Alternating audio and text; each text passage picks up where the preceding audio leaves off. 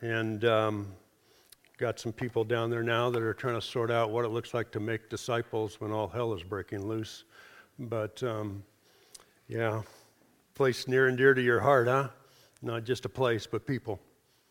Near and dear. Well, our mission statement is on the front of your bulletins there. And it is that we go and we develop devoted followers of Jesus Christ. And it's in white because we live in a dark world and we are the light of the world. And we come to bring good news to them, news that they know not of. And this first part of the year, we're just continually reminding ourselves that this is the great purpose, this is the great calling of God upon the lives of those of us who know Him. And it is part of following Him. Because without the good news, they have no chance to turn from the wrath of God. And they have a horrible meeting with the judge of all the universe. And quite frankly, they live a life that may be enjoyable, may make a difference in some people's lives, but it doesn't add up for eternity. And so we have this great opportunity to live our lives developing other people to become followers of Jesus. Now, this is not a new mission for us. I mean, we restated this 2 or 3 years ago, but the Great Commission of making disciples who make disciples who make disciples who make disciples has always been a part of this church's mission, even before I ever got here. But I do believe that there is a shift going on within America and within the Jesus-following church in America. For many years, since I certainly became a follower of Christ in 1974, I think we primarily understood the Great Commission to be go and evangelize lost people. And by that, we would reach people, we might share the gospel with them, but a very viable option was to bring them to church with you. And the church would preach the gospel. And they'd have an invitation, and they'd come down front, or they would use Sunday school or other ministries and programs of the church. And while the Father still uses those means, because of the cultural shift that we are in the midst of in America, I think we need to be honest that those means are not as effective as they once were.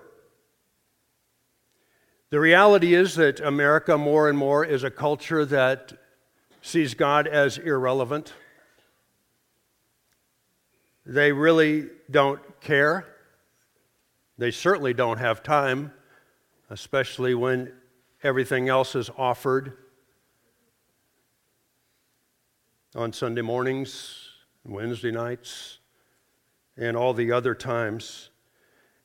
And that's probably the best part of our culture, where they see the church as nice, but I don't need it. There's a growing part of our culture that sees you and me and the church as those who are hateful, who are evil, who are judgmental. And this is all over the place, whether you're the vice president's wife who teaches in a Christian school, or whether it's the issue of the life within a womb, or even these two ladies who in Arizona who just argued their case before the Arizona Supreme Court of do they have the freedom of speech to say no to certain people. It is all over the place. And yet the reality is that the desperate need of people to hear the good news about who God is and salvation in Christ, that hasn't changed one whit. It hasn't changed at all. For God is still as real as He's always been. His standard of righteousness has not budged. Hell is as hot and intensely painful as it ever has been. And anyone who does not hear the gospel and believe in Jesus will experience the full wrath of God. We know that. They do not.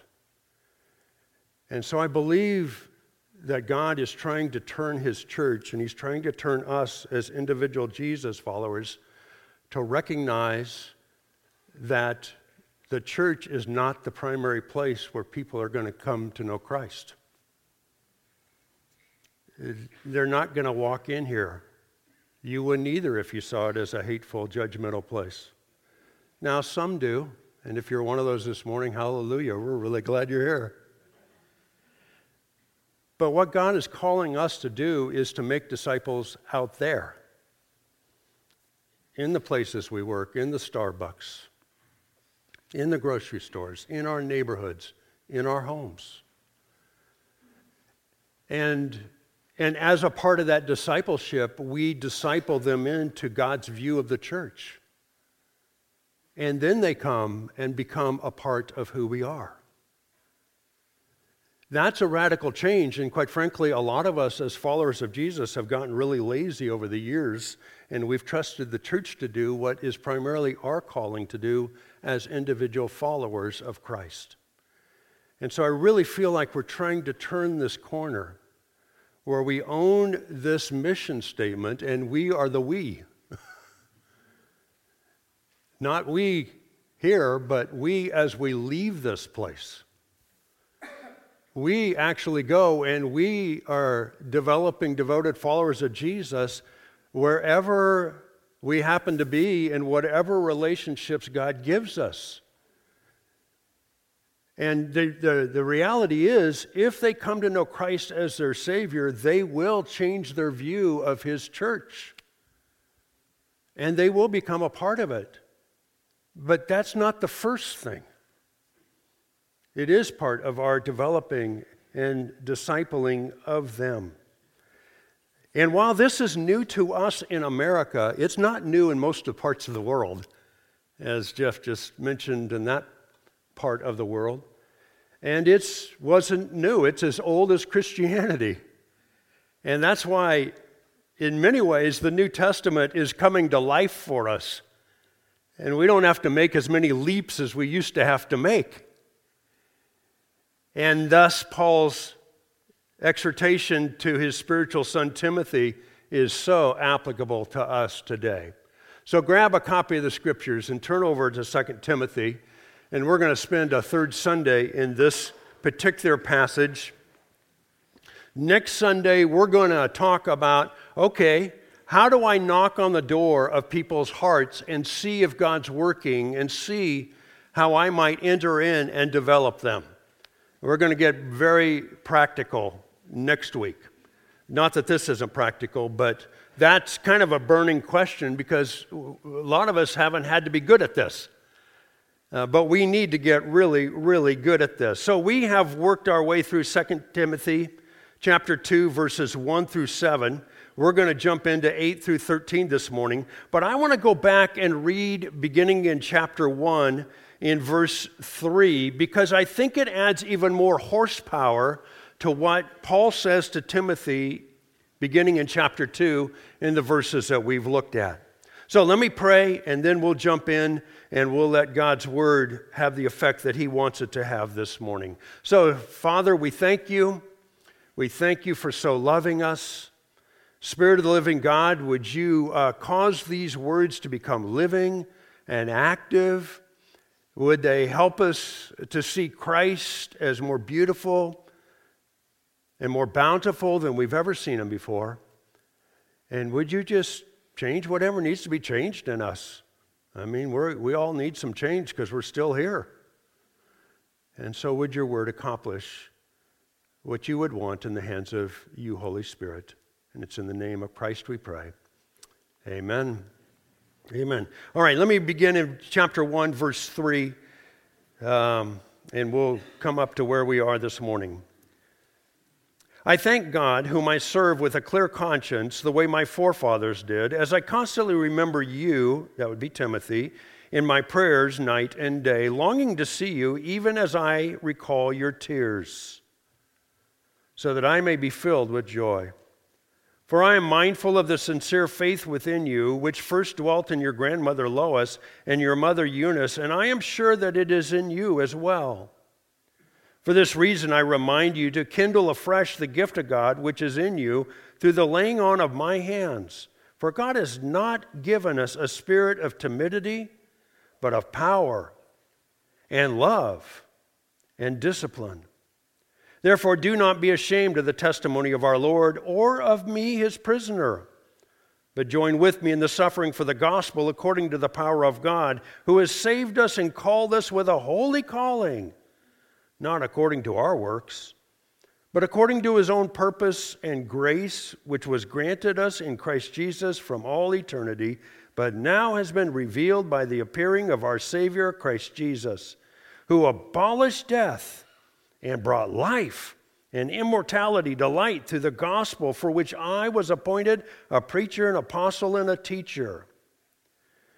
For this reason I also suffer these things, but I am not ashamed, for I know whom I have believed, and I am convinced that he is able to guard what I have entrusted to him until that day.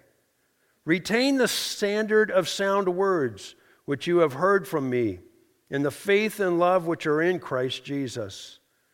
Guard through the Holy Spirit who dwells in us the treasure which has been entrusted to you.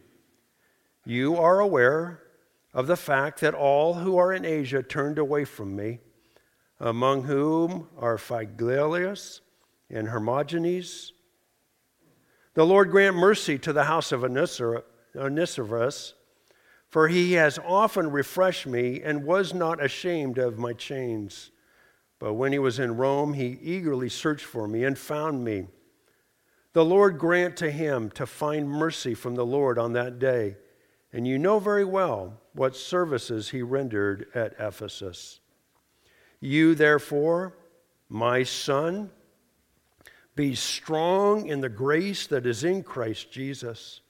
The things which you have heard from me in the presence of many witnesses, entrust these to faithful men who will be able to teach others also. Let's stop there for a moment.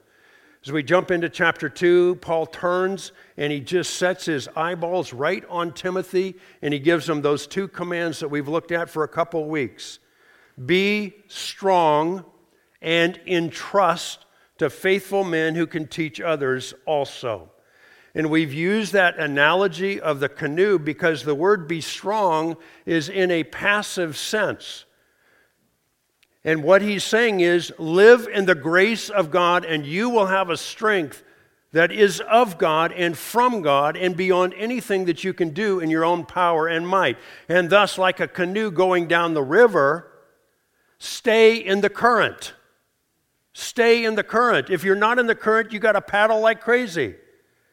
And there's a lot of times in my own life and maybe in your life where we've tried to live the Christian life paddling like crazy. He says, Timothy, stay in the current of God's grace. And what else will come with that when you're in the current of God's grace? You will entrust the gospel to faithful people who will pass it on to other people, who will pass it on to other people.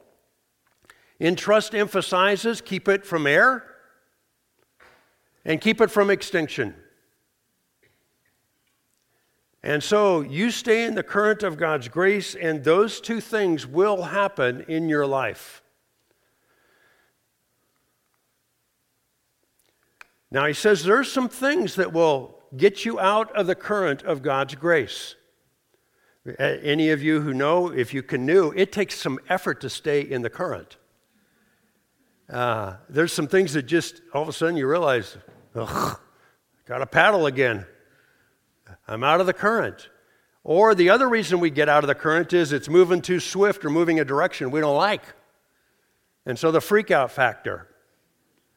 And Paul addresses those through the illustrations of soldiers, athletes, and farmer. And he says you need to understand, as a follower of Jesus Christ living in the current of grace, you are in a battle for the souls of people. You're going to get beat up. You're going to get shot at. You're going to get bloodied. You may die. Just understand it comes with the territory. So don't get out of the current because of what you're experiencing if you live for the gospel. Stay in the current. But he says also, we can learn from the soldiers that it's easy to get pulled out of being faithful to the one who enlisted us by finding and looking for a more comfortable life, a more safe life. Thus, as Roman soldiers, they could not own property. They could not be involved in any civil affairs, so that they could be fully devoted to the one who was commanding them. And Paul says, as followers of Jesus, it's easy to become entangled with things that are not about eternal life. Don't worry, you've got a home in heaven, to use the Roman soldier analogy. You'll get everything. So give it up now to whatever extent God calls you to give it up. Do not become entangled. If it's not being used to engage people for the gospel, it's probably an entanglement. And then from the athlete, there's a lot of self-discipline if you want to win the prize. Discipline yourself, as Hebrews 12:1 and 2 would say. Lay aside the sins and the entanglements that so easily beset us, the weights, the sinful things and other things that just flat slow us down, that we might win. And then the farmer. A hardworking farmer works to produce a crop. And remember, we emphasized last week, the point is not just to work hard. The point is to work hard for the right goal. Produce a crop. Produce a crop. There's a lot of hardworking Christians, but their eyes are not on the harvest. Their eyes are not on the crop. And so be a hardworking farmer. And then just to make sure that we understand that there's going to be various applications of this, verse 7, consider what I say, for the Lord will give you understanding in everything. So don't look across down the pew and say, I got this one nailed, you're screwed up. As we would tell our kids all the time when they're, correcting or pointing out something wrong with one of their siblings, you're a full-time job. And so just don't worry about other people's application of this. You be faithful to the application in your own life, and I need to be faithful to it in my own life as well. Now the Apostle Paul goes on, and he does something here, beginning in verse 8 through 13, that is another thing that will help us stay in the current of God's grace, developing other people to follow Jesus. And he says, you need to be remembering some things. You need to keep thinking about some things. Now, there's a lot of things to think about in this world. There's a lot. But when you think about what it means, this thing is not working. So can you go forward a couple slides? You're going to find yourself really useful this morning. Thank you. Yeah, go back one. Okay, we'll just stay right there for a minute. Remember certain things, Paul's going to say. He's going to say, Timothy, all of your thoughts need to be flavored with some certain things. Otherwise, you'll find yourself drifting out of the current of God's grace and not developing other people to follow Jesus. So let me ask you, let's do this for a moment. Now, you got to speak loud because my hearing is not as good as it used to be. When you hear that the calling upon your life is to go and develop other people to devotedly follow Jesus this week, even maybe what I have shared a couple weeks ago, what if you would cultivate conversations and relationships with enough people so that during the year 2019, 2 people come to faith through your sharing? When you hear that, what things come into your head?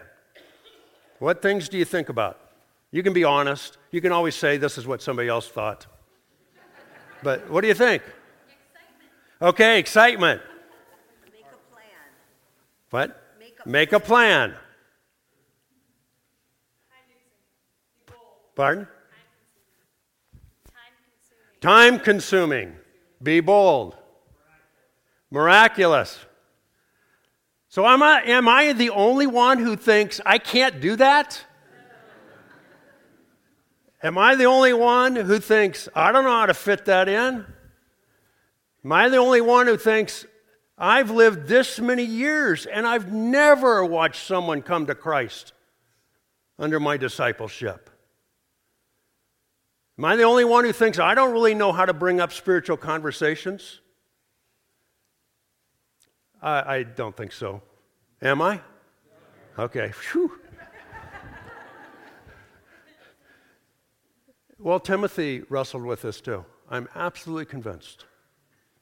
I mean, just reading that first part of chapter 1, he had a drift towards timidity and pulling back. And so Paul says, here's what you need to keep remembering. Here's what you need to keep thinking about. And he's got one big one here. It's the obvious big one.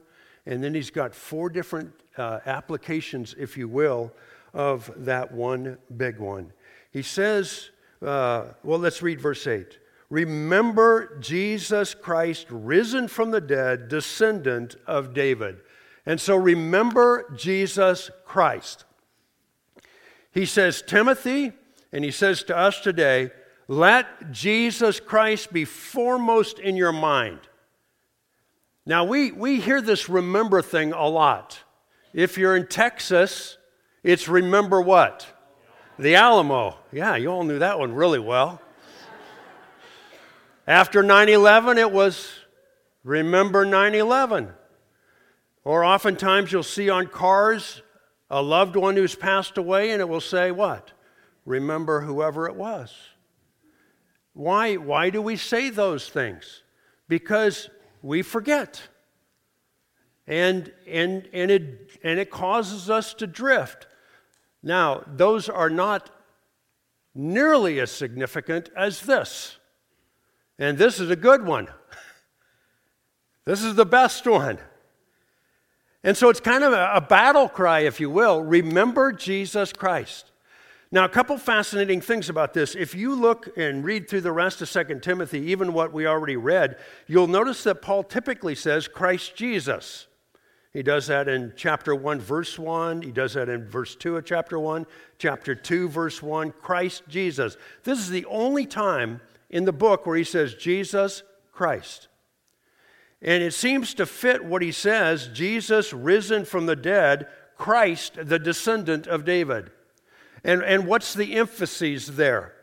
Jesus, of course, was the name that the angel told Joseph to name Jesus. And he said what? You shall name him Jesus, for he shall save his people from their sins.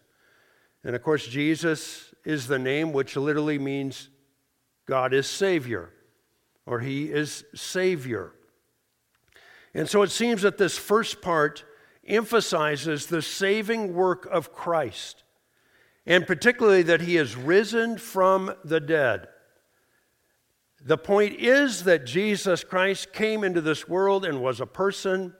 He lived a life, and there were some who loved him, but there was many who hated and mocked him and ridiculed him. And he was ultimately labeled the worst kind of a criminal by the Jews, a blasphemer.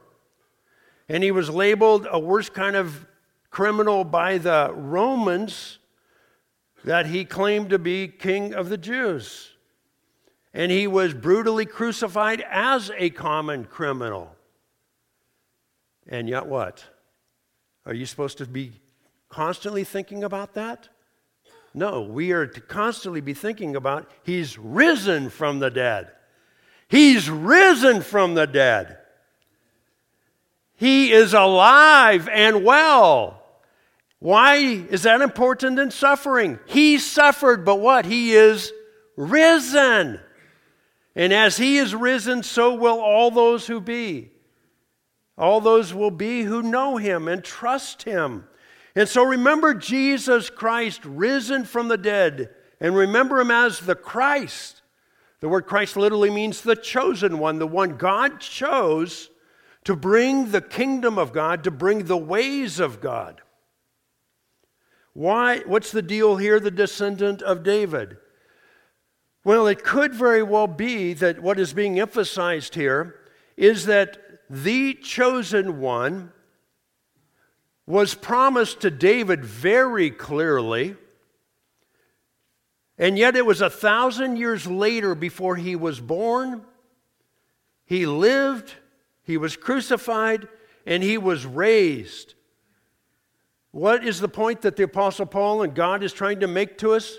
God's timing is not our timing. Jesus Christ, Jesus is the Christ. He is the anointed one. He's the chosen one. He is going to bring the kingdom of God, guaranteed. He's going to establish the ways of God. So don't get so impatient. Just be faithful and fruitful in your role of Him being the Messiah in your life, and keep following Him. Remember Jesus Christ, risen from the dead, descendant of David. Now that next little phrase, according to my gospel, this is the next thing that we're to think about, which is of course a part of thinking about how Jesus Christ, the gospel, my gospel. Now translations translate this differently, which means it's a little bit tricky. So if you have an English Standard Version, this says, as preached in my gospel. The New American Standard says, according to my gospel. The NIV says, this is my gospel for which. Now you may have some other translation, but the point of the different translations is it's a little bit hard to pick up the particular nuance. All those are true. All those are true. I think what is going on here is the Apostle Paul is saying to Timothy, he's saying, you need to understand, Jesus Christ is risen from the dead, and He is the Messiah. It is the gospel, but it is my gospel. It is what changed me. It's what radically interrupted my life. I was dead in sin. I thought I was a lover of God. I thought I was putting people in prison and killing people for God. I thought all that was true, but Jesus met me. And the gospel became my gospel. He says, Timothy, you need to understand, the gospel changed me. And when the gospel changed me, man, there's something different began to course within my veins. And now I have this amazing case of that I can't help but tell people the gospel. I can't help but tell people the gospel. It changed me. I know what it's done for me. I know what it can do for anybody. It's not just the gospel, it's my gospel. So here's the question to each one of us today. You may know the gospel, that Jesus Christ died to pay for your sins. He was buried, He was raised on the third day, and He's in heaven. But is it your gospel? Has that gospel changed you? Has it transferred you out of the kingdom of darkness into the kingdom of His beloved Son?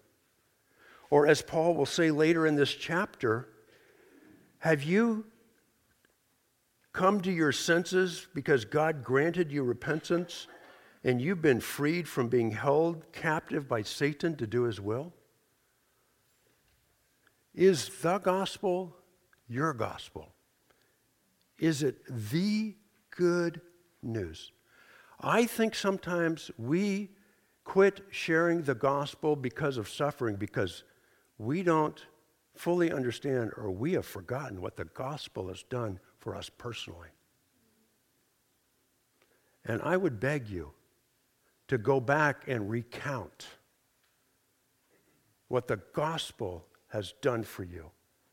And if you haven't yet caused the gospel to become your gospel, I mean, I would pray that even happen as we're together today. That you'd have a follow-up conversation with somebody that you came with, friends, family, come down front, talk to one of us at the end of the service, and say, the gospel is not my gospel. I mean, I had to do that as a 20-year-old.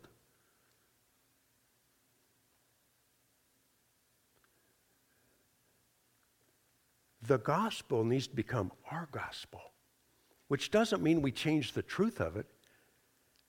That's unchangeable. It just means it's what has changed us. It's the point of my life. It's the point of what I live for. It's the point of what I'll suffer for. It's the point of what I want to die for. Has the gospel become your gospel? Is the gospel my gospel? Verse 9, for which I suffer hardship, because he lived and breathed and proclaimed this gospel. For which I suffer hardship, even to imprisonment as a criminal.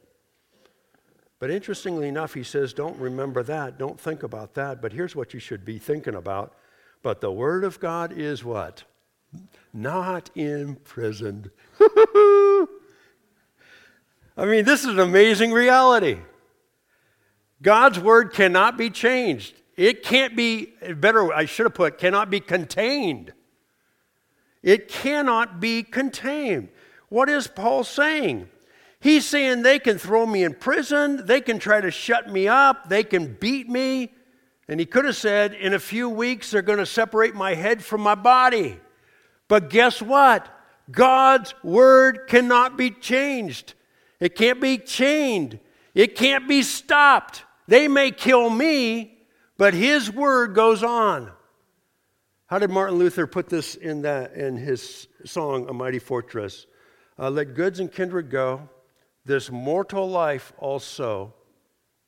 This body, if I get this wrong, correct me. This body they may kill, but his word abideth still. God's word cannot be stopped. It will accomplish the purpose for which he intends it. I read this quote, and I don't know who said it. It says, God buries his workers, but continues his work through his word. And we all know, who have read through much of the New Testament, this is the story of the New Testament church. In Acts 12:24, it says, but the word of the Lord continued to grow and to be multiplied. Just before that, James, the apostle, is put to death.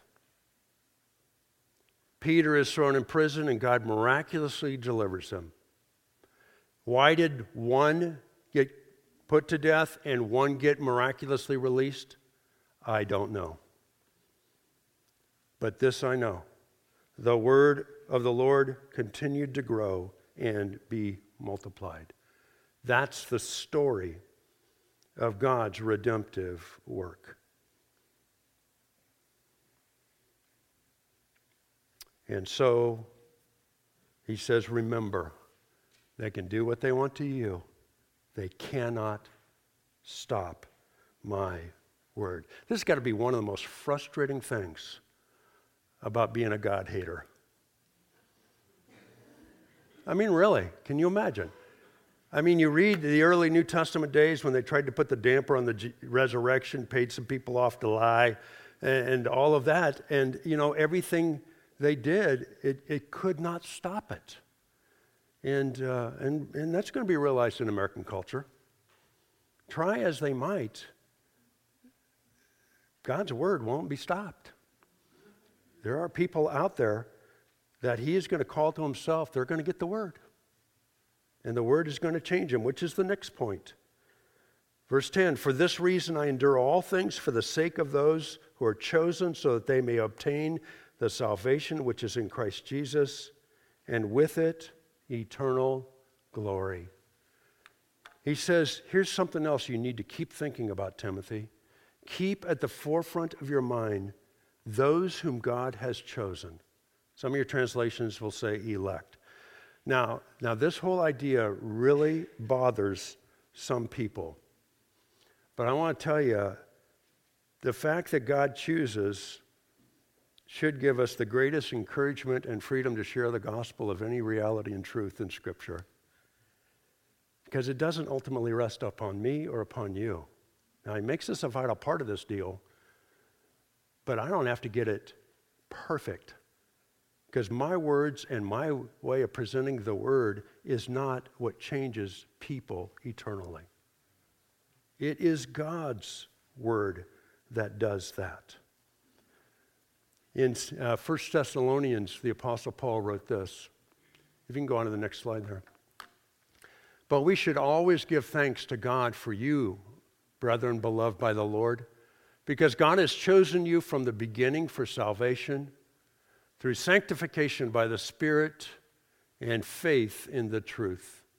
It was for this he called you through our gospel, that you may gain the glory of our Lord Jesus Christ.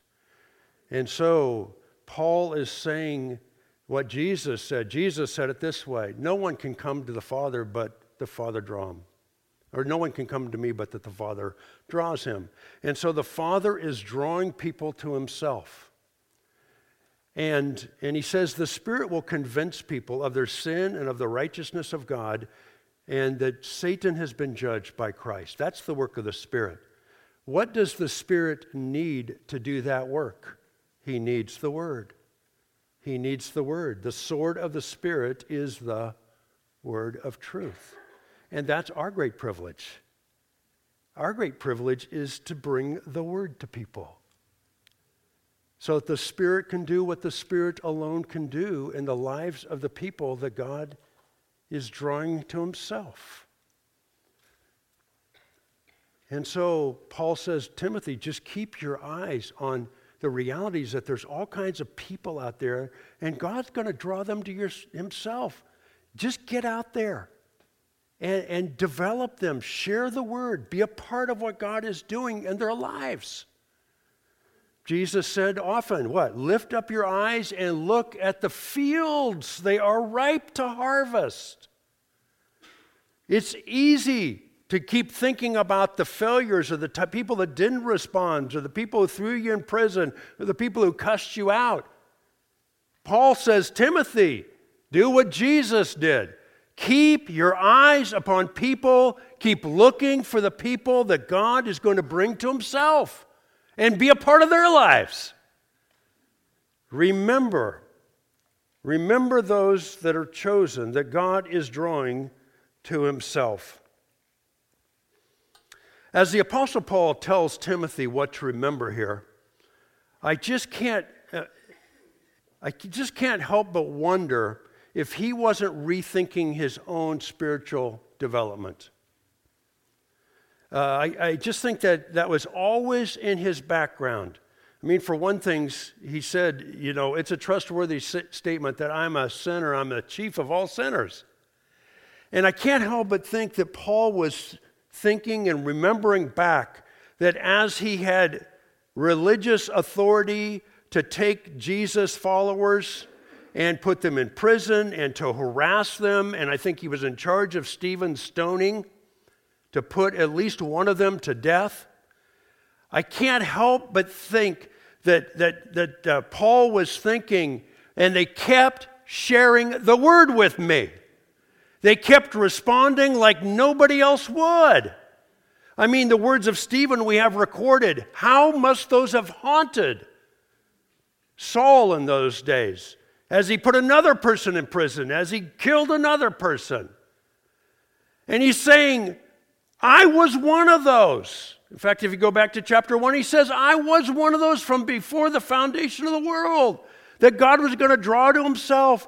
And all of those people I was beating up and persecuting and doing all that manner of thing, they just kept sharing the word with me. So guess what? When I was on the road to Damascus, I was ripe for the picking. When Jesus Christ showed up to me on that road, I knew We often think that was a singular event. It wasn't a singular event. There's all these people along the way that he was inflicting suffering on. And when Christ called him man, and I think he's saying to Timothy, Timothy, you grew up in this faithful home. Your grandmother and your mother, you probably can't identify with suffering like I can. I was on the other side of the equation. I inflicted suffering, and I'm a result of followers of Jesus staying in the suffering and sharing the gospel and living in a way that was foreign to me. I get that suffering is part of getting the gospel to people who don't yet know. Timothy, you grew up in a home, faithful home. You haven't maybe suffered like I did. You need to own that part of following Jesus. You need to own it, because there's people like me out there who are going to say all manner of thing against you. They're going to call you all things. They may beat you up. They may fire you, and they may kill you. But God is calling them, and they are going to be saved. And so remember Jesus Christ. Remember and keep at the forefront not just the gospel, but it's my gospel. Remember that God's word can never be imprisoned. And keep your eyes on the people, because amongst the people, God is going to bring people to himself. And one more thing. In verses 11 through 13, he says, you need to change your whole way of thinking about what is trustworthy. When a person becomes a follower of Jesus Christ, he literally turns things right side up. But it's so counterintuitive to the way we naturally think and what our world teaches us. So we have to change what we see as trustworthy. And so he gives us 4, if you will, almost paradoxes here about what is trustworthy. And this could very well have been a song. It could have been like the Apostles' Creed that we quote today sometimes, that was a part of the Roman church. You can see some of it jumps right out of the gospel to the Romans that the Apostle Paul had written to them, and he's in prison in Rome. But he says, this is a trustworthy statement. If we died with him, we will also what? Live with him.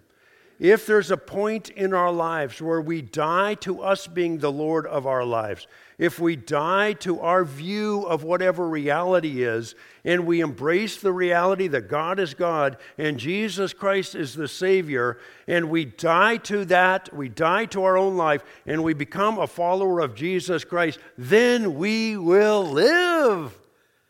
Because we experience a life that comes from him during the rest of our days on earth and for all of eternity. And so, don't be afraid of death. Live the life that comes from God. If we endure, we will also reign with him. You talk about two extremes right there. Endure is the picture of staying under the load. If we stay under the load, as a soldier, as an athlete, as a farmer, if we stay under the load, we will what? Get by? What's he say? If we endure, we will reign. And not just reign, but reign with who? Reign with him. In this world, they will not recognize his reign, but the kingdom of God is coming, and we will reign with him. I can't even imagine what that's going to be like, but I want it. I want it. If we deny him, he also will deny us, just to make sure that there's another side to this equation. if we deny him, he will deny us. Of course, Jesus said in Matthew 10, everyone who confesses me before men, I will also confess him before my Father who is in heaven. But whoever denies me before men, I will also deny him before my Father who is in heaven. And Paul mentions several people by name in this letter who may have said, I'm a Jesus follower, but walked away and denied him. It's a settled denial of who Jesus is. And when it comes Judgment Day, he will say, I never knew you. But, verse 13, if we are faithless, if you drift into a place of faithlessness, like Peter did at his denials, what's the promise? He remains faithful, for he cannot deny himself. Jeremy well reminded us of this. Great is his faithfulness, not because he wants to, not because he can, but because it is who he is. He is who he is. Hudson Taylor, the missionary to China many years ago, would often say, it is not by trying to be faithful, but in looking to the faithful one that we win the victory. Isn't that great difference? It's not in trying to be faithful, but looking to the faithful one that we walk in victory. So there's some things to think about. There's some things to keep on the front of our mind. Remember Jesus Christ. Remember Jesus Christ. Remember the gospel. Remember the Word of God cannot be contained. Remember that there are people that God is bringing to himself, and we get to deliver the word to them. We get to help develop them. And remember what is trustworthy and what is not. Well, let's just pause for a moment and see what application that the Lord may want to just seal to our own hearts and lives here. So just go ahead and bow your heads and just spend a moment in his presence.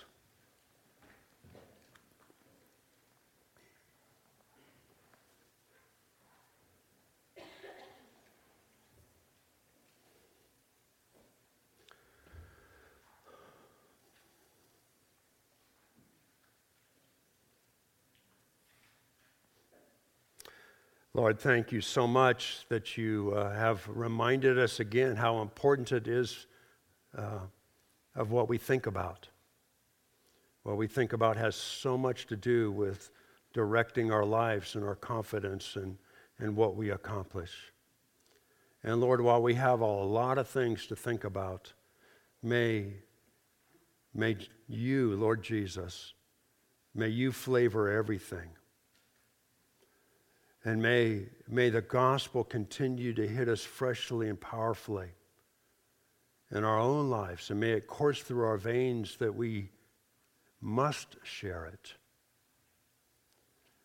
And may we recognize that they can reject us, but the word that we share, they can't stop that and the way that you're going to use it. And Lord, may we never forget that as we once were lost and maybe mocking and ridiculing you, many are still. And would you be pleased to use us in their lives?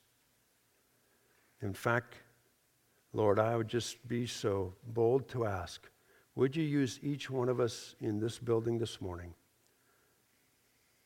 to knock on enough people's lives this year so that when we turn the corner into 2020, there would be 2 more people that we had the chance to be significant helps in their development to become followers of yours. All for your name's sake. And it is in the name of Christ we pray. Amen.